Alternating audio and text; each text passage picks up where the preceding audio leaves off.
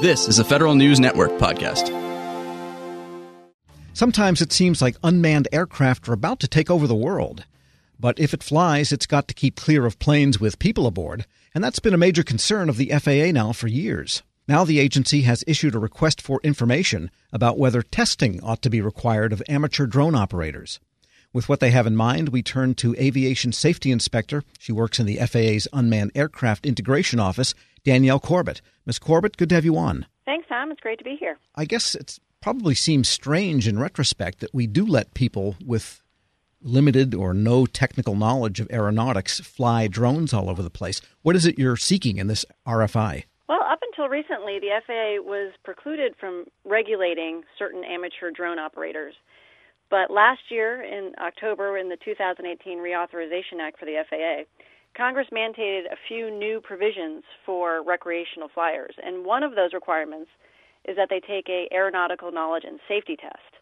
So that's a new requirement that Congress had us do, and we're just starting to get that going now. And aeronautical knowledge and safety sounds like it would be almost like you have to get your driver's license. You have to do a written test on the rules of the road and then demonstrate to an expert that you can actually fly the thing? Well, we're trying to keep a light touch on this requirement for recreational flyers. We do have a formal airman certification for more commercial or more advanced type drone flyers, but we're looking at this test as an opportunity really for more education and for us to reach out to the greater population of recreational flyers. So what we'd like to do is partner with industry stakeholders and others to figure out how we can get this information to the recreational flyer community in an accessible and easy way so that we can educate them on what the basic rules of the road are. How can you get out there and fly safely now? And also to inspire them to seek out additional information and to understand what their responsibility is for operating in the national airspace, which is a very complicated place to be, but it's also a national resource that should be open to everyone. Sure. Now, as you mentioned, there are commercial operators of drones, and they inspect infrastructure and do lots of things, take aerial photography and so on. What are the requirements for those types of operators, and does it divide by the weight of the craft or the use of the craft? How does that all work now? As far as that goes, the weight is not necessarily relevant, up to 55 pounds. But generally speaking, if you're going to operate in the furtherance of a business or anything like that, more complicated, we have what's known as Part 107, which is a set of regulatory requirements for how to operate. And among one of those requirements is that you get a remote pilot airman certificate, which is a more formal type of certificate. So in order to achieve that, you have to study for a test, go to a certain testing center, provide proof of who you are, and take a closed book, more formal type of test, similar to what manned aircraft pilots have to do. Do you also have to demonstrate you can fly the machine? There's currently no requirement to demonstrate a practical ability to an instructor or to an inspector. So that's where it kind of departs from regular aircraft. If you're going to be in it, you got to really show you're going to fly it. But if you're not in it, you just have to take a written test. Yes, that's correct. So it's unlikely, I guess, as you indicated earlier, that the FAA would go further than that for the amateur operators or the recreational operators. No, and we understand that, a lot of the recreational operators are doing much more simplistic type of operations, and many of them have years of experience flying model aircraft. So what we're trying to do, and because, the FAA has traditionally dealt with a known population of people. Aviators are a small element of society. And now we're looking at the general population to a certain degree. So our outreach efforts and our education efforts are really meant to reach out to people who may not even know that the FAA exists, who may not understand that when they're flying their little drone in their backyard, that they're part of a larger structure of the airspace. And so this is meant to just reach to those people to give them this baseline knowledge so that they're able to go out there and basically not hit stuff, to go safely, and to give them an opportunity to find additional information on how they can, keep proficient and keep learning more and how to, fly more safely and in different places. And the reason we're doing this request for information is because we realize that the industry stakeholders, whether it be manufacturers or academic institutions or even other governments or community-based organizations, they have a reach to these people already. And what we're trying to do is kind of connect all the dots to create a safety culture and a community for the recreational flyers that exists in manned aircraft aviation that's really formed and is growing in the Part 107 drone population, like the more commercial folks. So that's why we've done this request for information, is to expand our reach and to get that information to the most available people.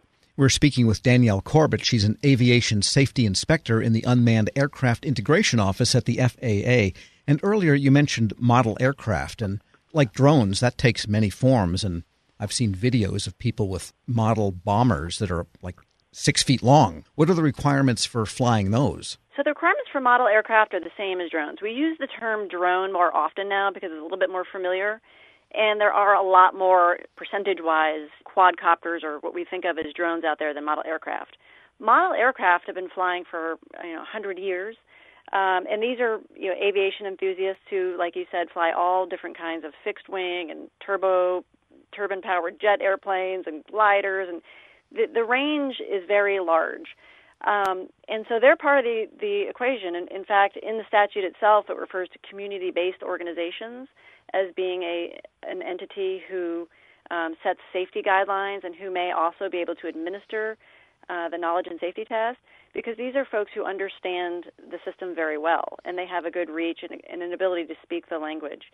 But, again, what we were talking about the test is making it, kind of basic, getting the basic information out there, because, like you said, there is a very broad range of what we mean when we say drones. Sure. And the stakeholders, who are those? Who do you see as the stakeholders in this whole burgeoning industry? It's a good question. Congress uses the term stakeholders and doesn't really go into much of what they mean by that. As far as the FAA is concerned, we often work with academic institutions, community-based organizations, manufacturers. There's a whole new burgeoning industry of drone training academies, and even local governments that want to help foster, or in some cases preclude, drone flying in their local area. I wonder if the airlines will weigh in, since people that live across the roadway from airports may also operate drones, and there are certainly a lot of rules about that. That's a great question, and the airlines and the airmen unions and things do get involved in a lot of the initiatives that we take on and rulemaking efforts and things. I don't know if they'll get involved in this request for information, but I'd love, we're welcoming to any and all proposals, and we seek, the industry to come to us with things that we might not have been thought about, or their opportunity to reach people that we can't reach. So we're open to any and all proposals. And some of the particulars here, what's the timeline for this RFI, and what happens when it closes? The RFI was published on August 13th, I believe, and it's currently got a close date of September 12th, but we're going to push it to September 19th, and you should see that happen within the next few days. And we're giving it an extra week so that we can encourage even more submissions to come in. We got a lot of immediate response, and we want to get as much as we can, as much input as we can. And then once we receive the proposals, we'll review them and reach back out to the ones that we think are worthy of additional conversation. And at that point, then, you could, at the agency's discretion, initiate rulemaking? We're not envisioning a rulemaking for this. This was a congressional mandate, so we can move forward with this without a rulemaking. What we envision most likely is we'll get a cohort of people together to really flush out the details of how this is going to work. And then ultimately, we can have as many designees as possible to administer the test. And using designees to administer a test is something the FAA is very familiar with. We do that with manned aircraft in terms of written testing at testing centers, as well as practical testing. We have non-FAA employee, airman designees who conduct check rides and things like that. So it's sort of that same model, and we feel that as many designees as can do this in the right way, the better, because the goal is to get to the most amount of people. Who knows? You might see some school of drones pop up. Absolutely. Anything is possible. Danielle Corbett is an aviation safety inspector in the Unmanned Aircraft Integration Office at the FAA. Thanks so much for joining me. Thanks for having me, Tom. I appreciate it. Find a link to this interview and to the RFI at federalnewsnetwork.com/Federal Drive. Fly the Federal Drive on your schedule. Subscribe at Apple Podcasts or Podcast One. Cough and cold season is here. Introducing Ricola Max Throat Care, Ricola's most powerful drop yet. It's the best of Swiss nature wrapped around a powerful liquid menthol center for maximum relief from your worst cough and sore throat. Maximum nature for maximum relief. Try the new Ricola Max now, available in the cold and cough aisle. Ricola. It's in our nature.